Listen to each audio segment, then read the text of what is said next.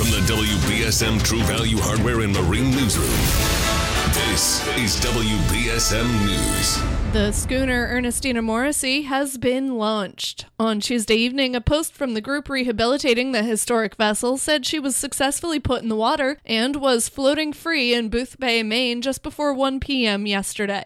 The crew called it a, quote, historic moment, and said the Ernestina is, quote, now closer than ever to heading south, but added that the work is not yet over. Built in 1894 for the Gloucester fishing fleet, the Ernestina Morrissey sailed to within 600 miles of the North Pole under Captain Bob Bartlett before bringing immigrants from Cape Verde to the U.S. Returned to New Bedford in 1982 as a gift from the newly independent Cape Verdean people, she sailed as an educator until 2005 and is undergoing extensive rehabilitation.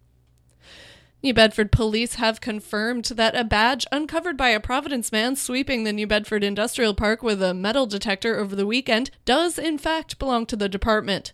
Police spokesman Lieutenant Scott Carolla said the badge, quote, comes back to an officer who retired this year and was likely lost fairly recently, although he said he doesn't know how it got to the industrial park. Carolla added that it's, quote, not unheard of for badges to go missing. The badge was found by former New Bedford resident Scott Kenny, who was metal detecting at a recently cleared area of the park and immediately turned it over to police. A commemoration event for International Overdose Awareness Day will take place in New Bedford later today. Hosted by the city and by the Greater New Bedford Opioid Task Force, the event will take place at 5 p.m. Wednesday, starting with a speaking program on the steps of City Hall. A procession to Custom House Square will follow, ending with a vigil in the square. Resources will be made available at the event for anyone struggling with substance abuse or their families and loved ones. International Overdose Awareness Day aims to reduce the stigma around drug-related deaths and raise awareness of overdoses.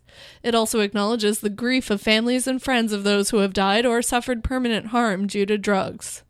Police are investigating a hoax bomb threat at Boston Children's Hospital. The threat was called into the hospital at around 8 p.m. yesterday, drawing a large police response. No bomb was found at the hospital, which has faced multiple threats recently over its healthcare services for transgender youths.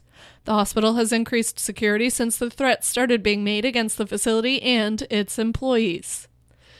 4 people have been displaced by fire that damaged a home in Wakefield. The fire broke out yesterday morning at the large single-family home on Jackson Lane. Arriving crews found flames in the rear of the home with heavy smoke conditions, and it took around an hour to put out the fire. One firefighter was treated for heat exhaustion, but otherwise no injuries were reported.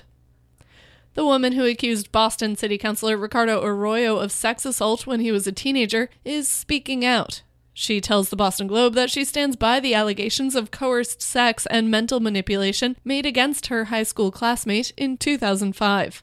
The woman says she did not pursue the case further because her school took action and she didn't see Arroyo again.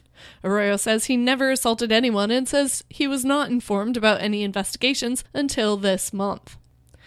In sports, the Red Sox have dropped each of their last 3 games after falling 10-5 to the Twins in Minneapolis. They'll hope to avoid the sweep tonight. Now for your local forecast from ABC 6. Wednesday is going to start with some morning showers, possibly a thunderstorm. We will be clearing, though, by noontime. After that, the humidity will drop and it will make way for very pleasant conditions. Your high this afternoon will be near 85. Overnight tonight, clear, 63. And for tomorrow, lots of sun, comfy and dry, with a high of 82. From the ABC 6 Weather Center, I'm meteorologist Kelly Bates on New Bedford's News Talk Station 1420 WBSM. At the moment, it is 71 degrees with a light rain. I'm Kate Robinson for WBSM News. Stay up to date with New Bedford's News Talk Station, 1420 WBSM, and get breaking news alerts and podcasts with the WBSM app.